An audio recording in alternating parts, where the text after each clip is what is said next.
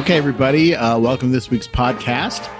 This is perhaps the movie that I have been waiting for like no other in all of 2018, and this is Damien Chazelle's First Man, the life story of, or most of the life story of Neil Armstrong, the first man on the moon, essentially played by Ryan Gosling and all his different ages that we see him. Peter, welcome. Welcome. I didn't think you'd be that interested in this. I thought you were waiting for the, the next Disney film come out. Wild Beasts and Where to Find Them, or whatever it's called. That's not Disney. That's another. Oh wait, maybe it is. It probably is. It's all Disney in the end. Do you want to give a brief summary, and then we'll sort of get down to it? I guess you just say he lands on the moon. This movie's about Neil Armstrong. There's a summary. It's sort of, it basically is a biographical movie about Neil Armstrong that displays essentially, it really shows the whole, his trip as an astronaut. So it starts with him as a test pilot, an X-15 test pilot in 1961, and it ends with his return from Apollo 11 from the moon in 1969.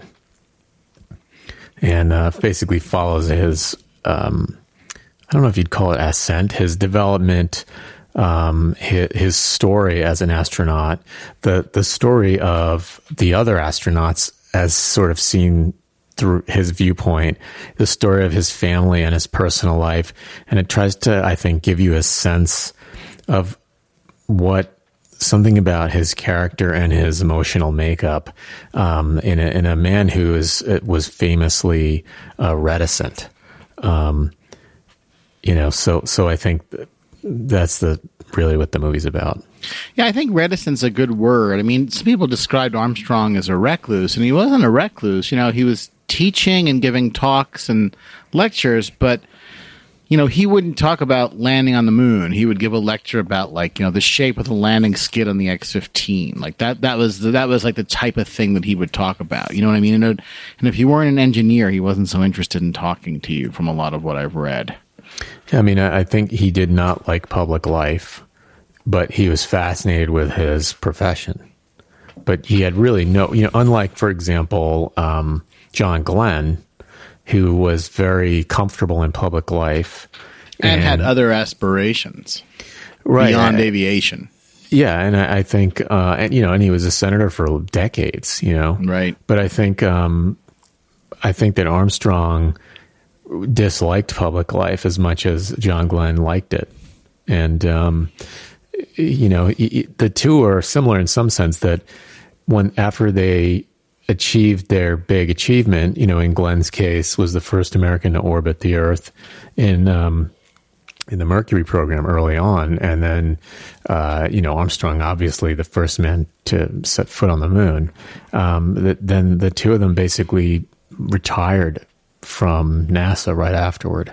And in Glenn's case, he retired and pursued a public career and ended up as a U.S. Senator from Ohio for decades. He had many terms, a successful senator. And in Armstrong's case, he retired and became a professor. Right. He was at the University of Cincinnati. Yeah. And it's interesting, in both Glenn and Armstrong, Glenn had one flight, and then although he much later on, he had a shuttle flight, when he was essentially brought back as a sort of special astronaut, but he only had one flight as a sort of mainstream astronaut. Armstrong had two. Right. But after their famous flights, NASA did not want them to fly anymore because they were much more useful for public appearances and propaganda and funding NASA.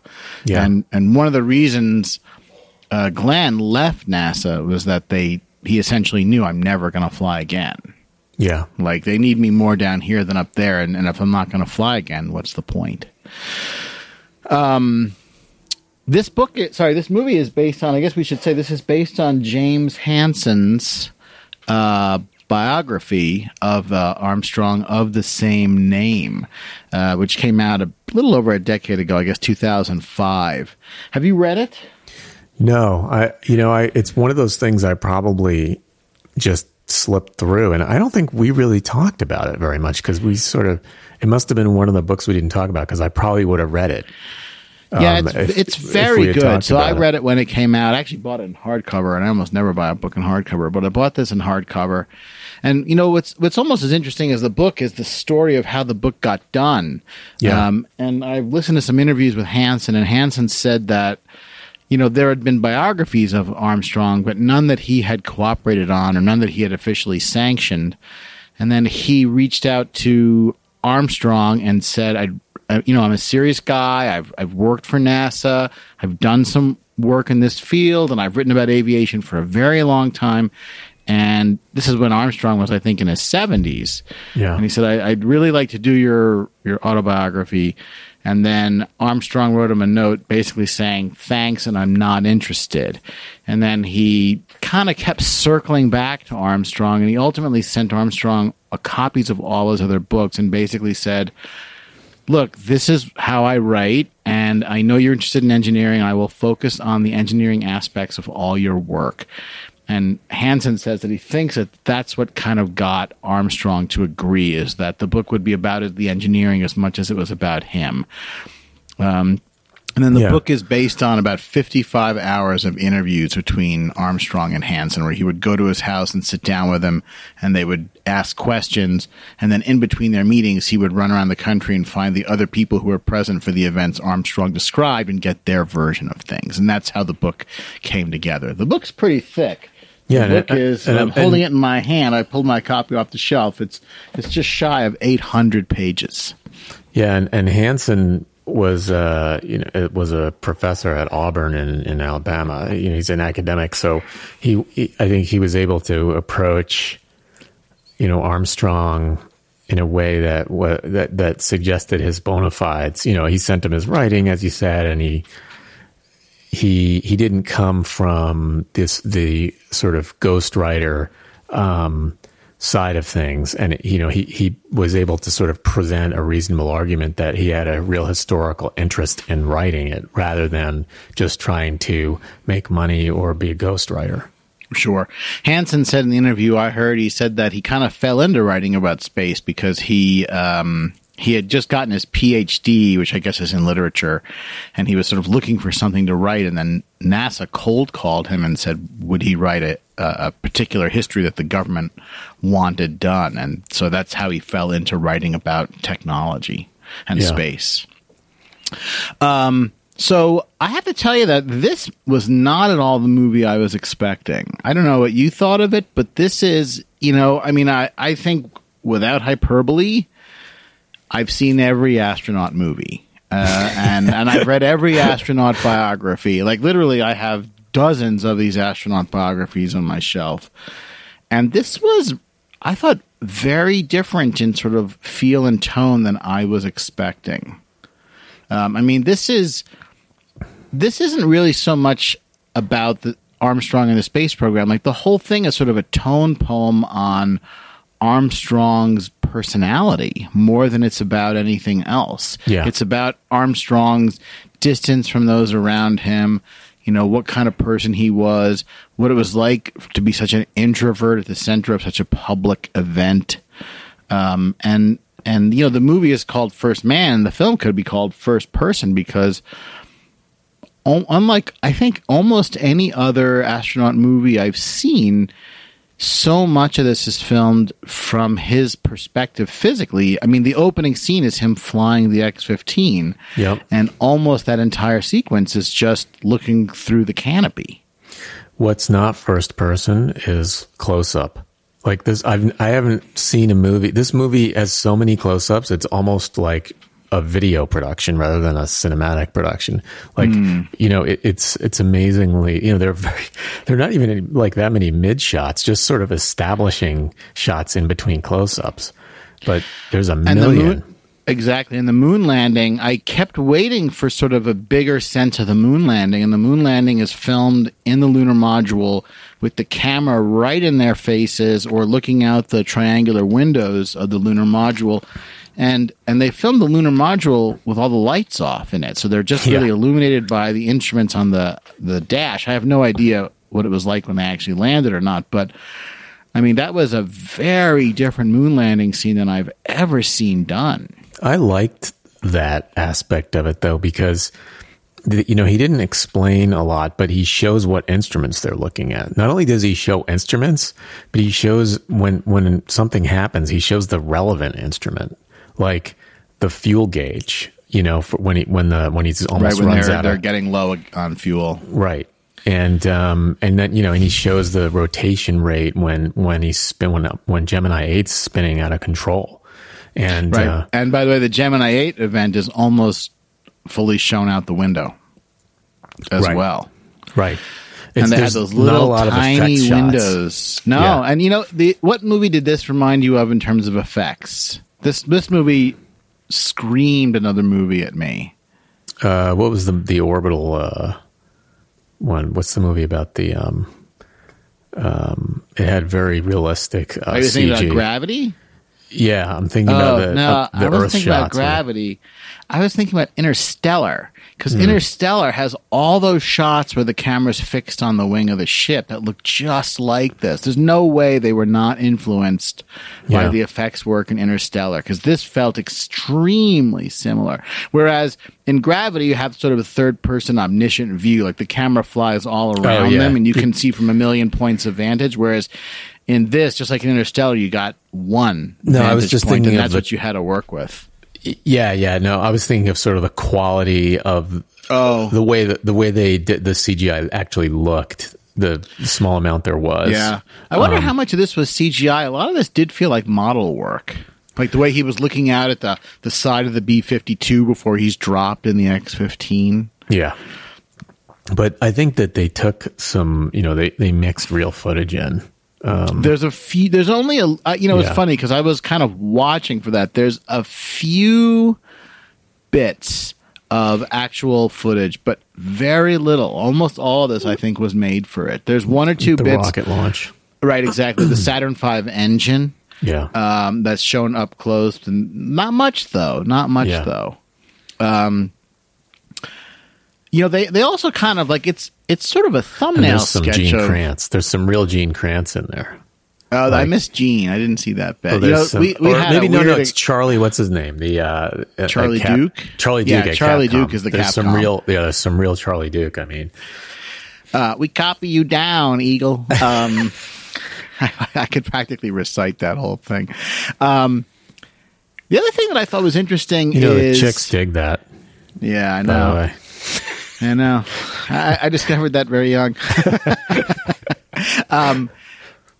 It's sort of a thumbnail sketch too. I mean, it's a long movie. It's close to 2.5 hours, and they cram a lot down. I was surprised at what they put in, and I was also surprised at what they left out. And for example, they completely left out his service in Korea, which I thought would have been really interesting. Armstrong flew 78 missions in a jet in Korea. And he was really young, wasn't he? I think he was like 19. Age. Yeah. He's born in 1930. Oh, no, so yeah. He's 20, 21. And he goes to and he's called to the Navy when he's 19. Yeah. So he was a pilot at 19 for the Navy, although he had his pilot's license before. So there's no mention of him in the Navy at all. And he had some fairly dramatic episodes when he was in the Navy that have been documented a lot.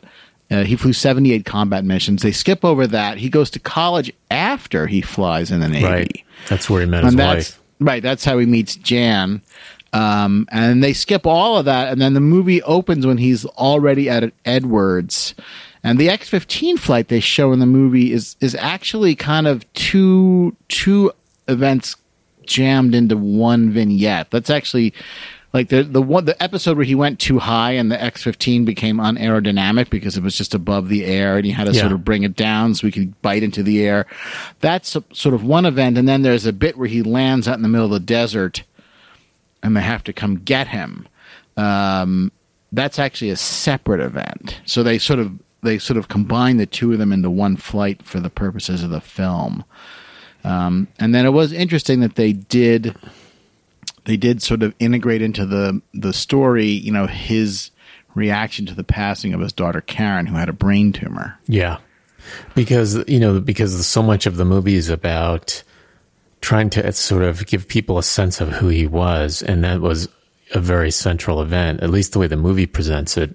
I'm sure it was an extremely significant event to him, but I mean, the movie presents it in some ways as sort of half of his character is because of that, or half of the way he is, or the way he sees the world. And I wonder, I wanted to kind of talk about that because I wonder if that's the case, like if his daughter hadn't died, would he have been very different? Because the movie suggests that.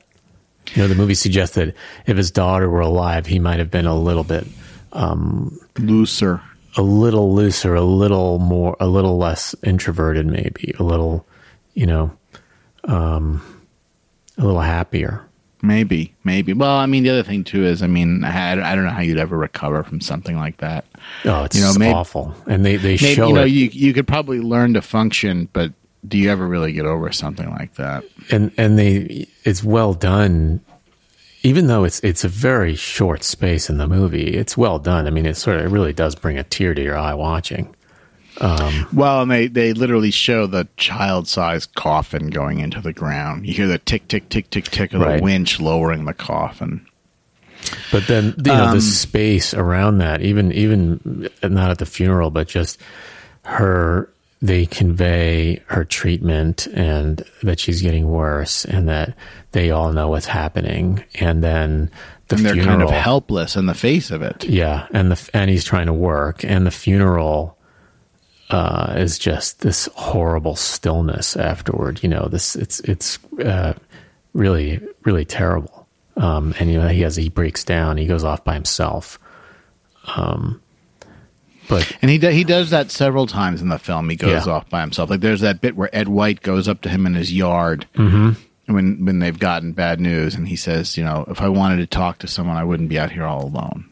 Yeah, whenever he's upset, he goes off by himself, and they sort of they intimate to a certain extent that maybe that aspect, that sadness, and that requirement, that intractable sadness, could be due to his daughter's death. Possibly, although other people said, though, that even before that, he was a little bit reserved. You could imagine that it just made him more like that. Right. I mean, I tend to think that people's personality is more set, it just seemed that was sort of the movie suggested that was possible. I mean, it at least uses it, if you want to look at it in just a really cold script analysis viewpoint, from that viewpoint, then it's really like a fulcrum around which the movie will turn. Is his experience of his daughter's death and his reflection about it frequently, even when he's on the moon. And at multiple points on the way there, and whenever something bad happens, he refers back to that, and he sort of sees her in his mind's eye all the time. Right. It's like a lodestar in his memory for tough times. Right. Two things that I thought were interesting in this movie that, choices that they made. One is that, with the exception of Claire Foy, who they do a good job of making look like the real Jan Armstrong, no one in this movie looks like who they're playing. And it was really striking to me. I thought Lucas Haas looked a little like Collins. Lucas Haas, who has about 4 words in this movie, looks a little like Collins. He kind of does. I mean, really, Ryan Gosling doesn't look like Neil Armstrong. Jason Clarke looks nothing at all like Ed White. And Shea Wingham, if they hadn't said that he was supposed to be Gus Grissom, I would not have known that was Gus Grissom. And Kyle Chandler also doesn't look at all like Deke Slayton. Like, it was just, they just sort of like threw that to the wind, and maybe they feel like, Buzz Aldrin, it's been so long, no one knows. Corey Stoll. He didn't even look, I'm sorry, he didn't, Corey Stoll's a good actor, but he doesn't look anything like Buzz Aldrin. There's a couple pictures. There's a couple pictures where they get him. I'm not going to go with you on this one. He wasn't but they just kind much, but they dressed them in that sort of like 60s band lawn shirts look, but they didn't feel like them at all. I thought that was an interesting choice. And the other thing that they completely dropped that I think is really important to the story is that Armstrong and Aldrin had a very strained relationship. Yeah. And none of that is in this at all. I mean, they just sort of paint Buzz as weird or sort of an odd guy. And there's one bit where Armstrong says to Aldrin, essentially stop saying stupid things. Right. Don't be so annoying opinionated. Everybody. Right. And you don't have to say every thought that, crosses your brain. But, like the story about Armstrong and Aldrin it's interesting. Like it was understood that the mission commander is the first one out. And Aldrin, partially on his own and partially under the influence of his father pushing him, Aldrin lobbied very hard that he should be the first one out. And he made some arguments about look how we're standing and look where the door is. It really should be me. He pushed so hard that he got called into Deke's office, and they said, Neil's the first one out, and don't ever mention this again. Right. And I thought, that's an interesting part of the story because it changes the whole dynamic between the two men.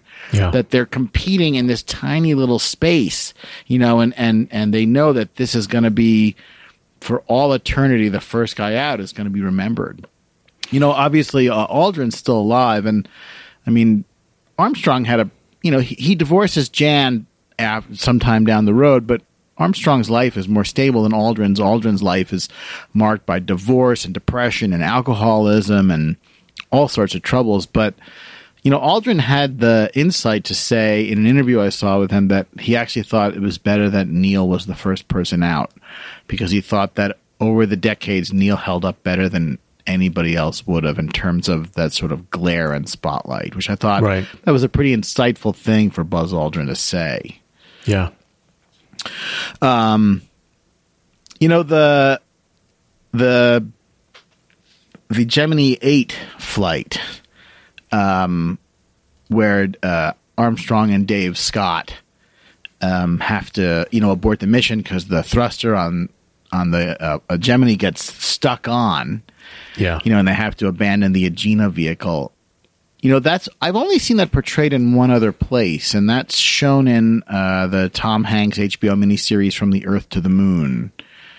And it's shown there in a sort of a more clear way, like you get more of a sense of what's happening because they also show it from the outside. Right, it's more of a documentarian look at it. Right, and the scene in From the Earth to the Moon is also a little bit shorter, whereas the scene in this is longer, and you get a sense of how long they're spinning. I thought it was interesting here because in the other version, they kind of portray Armstrong and Dave Scott getting along better, whereas here Armstrong is pretty short with Dave Scott during the mission, and I'd have to double check and see which one is more correct because, like I said, I've never heard of friction between Armstrong and Scott. Scott went on to command Apollo 15 and walk on the moon, but that was sort of interesting that they sort of conspicuously showed them sort of like not getting along so great. Yeah. And the actual event itself, it is vertiginous. It's very well done, I thought. Yeah. When you see that sort of roll indicator passing 360 telling you they're spinning more than once a second. Yeah. They hint heavily that Scott passes out, although they don't actually say it. Well, they were, the distress that they're under, is very visceral in that scene because they're also they're out of communication. Yeah. Right. This is when they're sort of in between tracking stations and they can't really get any help while it's happening. Right. And they're trying to figure out what's going on, and they're hampered by the fact that they are spinning with this crazy G's uncontrollably. And it only gets worse when they detach from the Agena and they try to fix it. Right. It actually got worse when they detached because they thought it was the Agena and it was them. Right. But they had no way of knowing. Right, exactly. And then all of a sudden the Agena, which was absorbing, with its mass, was absorbing a lot of the force of the stuck thruster. All of a sudden the same thruster was pushing on a much smaller object and they started accelerating. Right. So they don't explain a ton of how they got out of it in the movie. So what they did is the only other choice that they had was they had to activate the landing sequence so that they had access to a second set of thrusters that they would use for the reentry, the RCS. And then when they could do that, they were able to countermand the stuck thruster, but it essentially put into motion the reentry process. Although they realized while they were sort of playing with it, they figured out exactly which thruster it was. I think it was thruster 8, believe it or not. And then they were just able to isolate it and turn it off. But it happened again. Like once they got control of the ship, they started playing with the thrusters and figured out exactly which one it was. The other thing that I guess we have to talk about at length is the landing sequence. And, I was stuck comparing this to the landing sequence in two other movies. One is the From the Earth to the Moon episode about Apollo 11. And the landing sequence in that is long. It's about a 10-minute sequence. And then a lower budget, but not bad version. There's a 1996 TV movie about Apollo 11 that includes a fairly accurate landing sequence. So I'd sort of, seen those two, and I've seen From the Earth to the Moon a couple times. Have you ever seen it? Yeah, I saw it back in the time it ran, and that was what, about around 2000 or something like that? Yeah, before then, I think it's like 98. It was it was a big mini series basically. Yeah, it's 12 hours, and it does Mercury and Gemini in the first episode, and then the other 11 hours are Apollo. And it was based on Chaikin's book from the Earth to the Moon. From the Earth to the Moon, right. But, this was, I thought, an interesting way to do the landing sequence because, like I said, there's very few exterior shots. And the only real exterior shots of the lunar module you see are conceivably from Collins' view. Right. And then once they're out of Collins' view, there's, you don't see that anymore. You just see it from the two of them inside the LEM looking out the window. And, they had built a little tension up by having Armstrong say at the press briefing that he wished he was bringing more fuel with him to sort of set that stage. And then the landing mostly focuses on the program alarms, right? The 1201 and the 1202 program alarms that they keep getting, and the fuel issue finally compounded by Armstrong going to manual and landing, essentially on his own, which they really hadn't planned on. Right.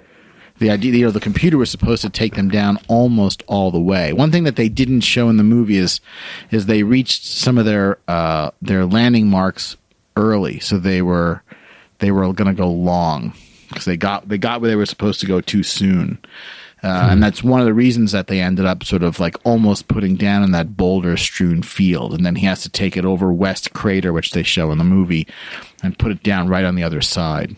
Right. But they do a good job of conveying, how much attention there was to the fuel situation and how they were very, very close to aborting. Yeah. No, it's also tense. All this sort of high point, high tension scenes, the movie hits those scenes. The movie, it's almost like if you take cliff notes of the most significant events during that time, and then you stick in a bunch of sort of attempts to eliminate their theory or, the writer's take on something about Armstrong's character makeup, that's the movie. Those two things. And everything is close in, everything's as subjective looking as possible. It's not right. That kind of tone poem, I think, is the way you put it. It's a good way of putting it. It's very, the movie's meant to sort of make you feel things rather than just display events, kind of the way From the Earth to the Moon did, and it did it well, that miniseries. Yeah, I mean, the movie is very somber, like Landing on the Moon is like a fist pumping, punch the air kind of moment, But they don't cut to Times Square until later when they're sort of showing the public reaction. While they're there, it's entirely from the viewpoint of the two guys in the LEM. Right. And the time on the moon is very quiet, right? Again, and you can imagine, everybody on the Earth is yelling and screaming. Yeah. But, for them, it's just the two of them and the flight director is looping in their ear. You know what I mean? Like, that's it. Yeah. I know, like, it was different. I was kind of unprepared for it. Like, I was kind of hoping for, like, maybe just one fist pump, but it just wasn't like that, Like, it just wasn't like that. So I don't know, like, I saw it with my wife, who doesn't know a ton about this stuff, and she really liked it. Like, she walked out and she was saying she thought it was terrific. It was a great movie. It really gave her a lot of insight into, what it must have been like to go through that. So she really liked it. I came in a little bit different, sort of knowing a lot about the events. Sort of, I didn't realize it was going to be like that, but I had a good time, but I guess I wasn't prepared for such a serious, somber experience. So, do you remember the book well enough to know, was the book more like From the Earth to the Moon than this movie? In the sense that, was it not so much about Neil Armstrong and himself, and more about, about his competency rather than about his makeup, maybe? The book is nothing like From the Earth to the Moon. And I always say to people that if you want to read one book about the space program, read From the Earth to the Moon, because Chaikin does a great job. I mean, From the Earth to the Moon is a big book, too. It's got to be 600-700 pages. It's sweeping. But Chaikin, and he's got a sort of breezier writing style. Whereas Hansen he's more detail-oriented, and because he's focused on one subject for the entire time, he's able to go a lot deeper with it. Jan is also a major player in the book as well. What was I going to say? So, I mean, they're not really similar books at all. Yeah, but was the book? So this movie is sort of opposite From the Earth to the Moon, right? Very much so. And the movie is the opposite from that miniseries as well. Right. The movie's opposite, but was the book, notwithstanding the style, do you remember, like, was it about Armstrong's personality, about subjectively, or about trying to understand something about the way Armstrong was as a human being? I have to confess, I read it when it came out, and some of that I don't remember. I wonder. Yeah, I figured it's been a while. I think I might read it. I'm very curious about it now, even from that kind of filmmaking perspective. Was this the screenwriter, and the director, that took this tack, or was it in the biography? I wonder. Yeah, I don't remember. I'd have to look. I was actually thinking maybe I should reread it. So he and Jan divorced after almost 40 years together. Although I think that Armstrong was already with his second wife by then. Like, I think that their relationship was already over at the time of their divorce. Yeah. And, Armstrong was famous for never giving autographs. And a lot of the other moonwalkers don't give autographs, but I think they kind of took it from Neil. Like, he just didn't do it. Did you ever hear this thing about Neil Armstrong as a Muslim? No.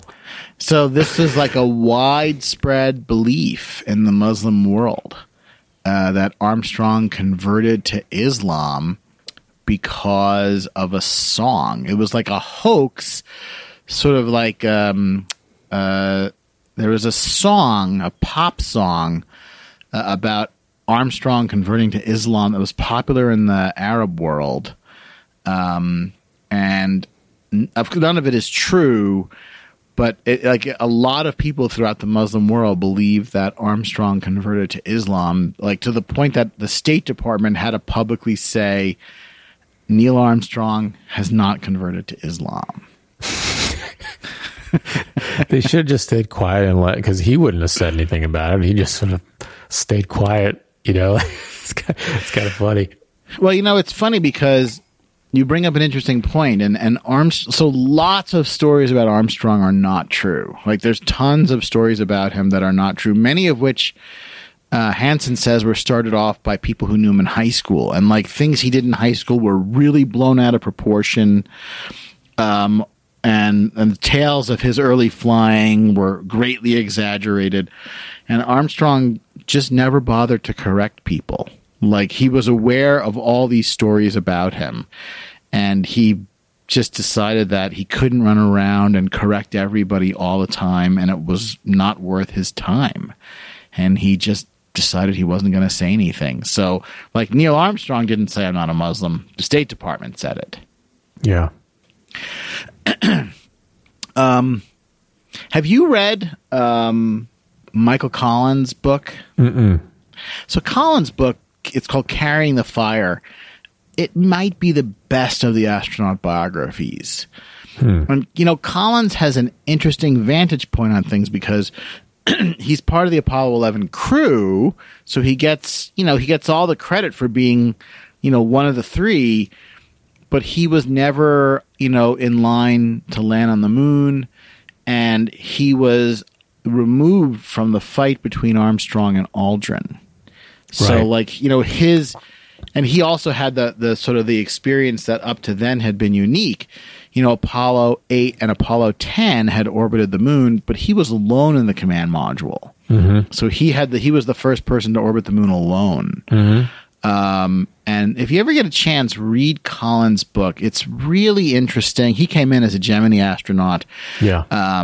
And he ended up becoming, after his NASA career, he was the director of the National Air and Space Museum for a couple of years.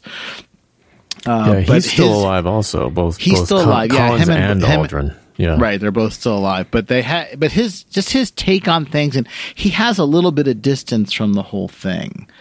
Just because he was not in line to be a moonwalker, in some ways the pressure was off of him. And his big worry is that he would be coming home alone, because he trained to come home alone in case Neil and Buzz were killed. Right. So that was his big worry. And they just hinted that in the movie where he says, like, as they're getting in the lunar module, like, "Well, you come back now, guys." Yeah. But in the book, he talks a lot about the concern of being alone and coming back alone, and then, you know, what that would mean and how he'd be stigmatized for the rest of his life if he was the one who came back while the other guys all died. Right. This movie was directed by Damien Chazelle. I don't think I've seen his other films. I mean, he made 10 Cloverfield Lane, which I did see, and he made La La Land, which I didn't see. But I think other than 10 Cloverfield Lane, I haven't seen any of his stuff. And, you know, for a guy who's only made a couple of movies, I mean, this is only his fourth movie that he's directed. Right, so he did. Oh, actually, he wrote 10 Cloverfield Lane. Right, so he did Guy and Madeline on a Park Bench, which I never heard of. He did Whiplash, which everyone says is great, about drumming, which I didn't see, and I didn't see La La Land. I think I might be one of the few people who didn't see La La Land because everybody seems to have. And this, so I mean, this is pretty impressive for his fourth film. Mm-hmm. And I guess he got Ryan Gosling from La La Land. Yeah. So, I mean, I was going to say, God damn it, he's only 33. Like, it makes me feel sort of like good that he's so young doing this stuff, and a little bit jealous that he's doing this stuff so young. But this is, you know, you got to admit that this is a pretty impressive film for a young director to make. I mean, I thought this was the work of somebody much older and much more experienced from the way that this thing looks and feels on screen. Yeah, it's really, it has a very intentional style to it. It has a well thought out vibe that's consistent through the whole thing. It's carefully made. I mean, it's tremendous. I mean, like I said, the movie's tremendously in close up, but all of that is just to make it engaging. And maybe one of the reasons he gets away with so much is he keeps the focus on Armstrong. You know, he never really overreaches his subject matter, right? All this stuff is happening, but you're always very, very focused on Armstrong. I guess we should talk about Claire Foy a little bit. By the way, did your movie come with a trailer for The Girl in the Spider's Web? The next Dragon Tattoo movie? Yeah. That's Claire Foy. That's okay. Claire Foy playing Lisbeth Salander in that. I thought that was sort of an interesting thing to see. He didn't. What's his name? Didn't write that, right? That's like a posthumous. Right. Yeah. Book, I think they realized there's too much money. Oh man, yeah, not to keep going. That guy missed it all. Well, he died. I know, but like Stieg Larsson. Yeah. But I thought she's pretty good in this. I mean, Jan Armstrong. I don't know if she's reverted back to her old name. She's still alive, and she actually kind of looks the same. Like if you see pictures of her in the 60s and pictures of her now, she doesn't look that different. She's got that smoker voice. Like when you hear her talk now, she's got that lifetime smoker voice. Right. And you could imagine that, lots of movies and TV shows, including like, I think it was called First Wives or something like that, have sort of focused on the lives of the astronauts' wives and how difficult it was and how brittle they all got from years of the sort of stress and tension and life and death of it all. But she was good in this, I mean, you kind of got their sense that their marriage was, tense and maybe not so happy. Yeah. But they were committed to each other, even if they weren't having such a good time of it. Right. She's on. Do you watch The Crown? She plays Queen Elizabeth in The Crown, which I haven't seen, but my wife has seen, and that's Queen Elizabeth II's show. But that's apparently something quite good. But maybe that's not so in my wheelhouse. 20 hours on Queen Elizabeth, but by all accounts, it's a great show. Have you seen it? No, I haven't. But it was interesting that she came up in a trailer for a different movie. I thought that was really interesting. I don't know. I think this is a good movie. I don't know if it's going to do huge box office, just in the sense that I don't know how many people are going to see this more than once. Do you know what I mean? And I think that this is not being pitched at young viewers. No, and what's interesting is, like on Rotten, when I looked up the time for the movie, I used Flickster, and it gives you Rotten Tomatoes scores, and the critics' score was quite high, and the audience score was significantly lower. Like the critics' score was in the 90s, and the audience score was like 60 or something. Well, and I think people were expecting a little bit more of what other astronaut movies and TV shows have done. Yeah, I think people were expecting a little more red meat, and a little less The Crown. A little more daring do.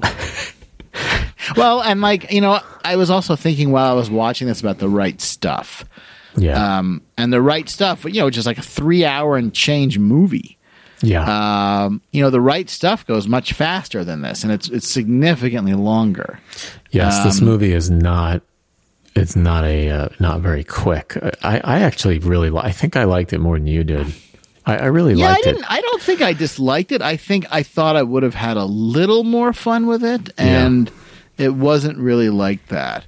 I mean, I remember when I saw The Right Stuff, the 1983 Phil Kaufman movie. I'm just sort of looking to see how long. It's 192 minutes. That's the long movie. It was 2 VHS tapes. It was 2 VHS tapes. I'm looking, by the way, at my copy of The Right Stuff, my 2 VHS tape copy, just over in my bookshelf.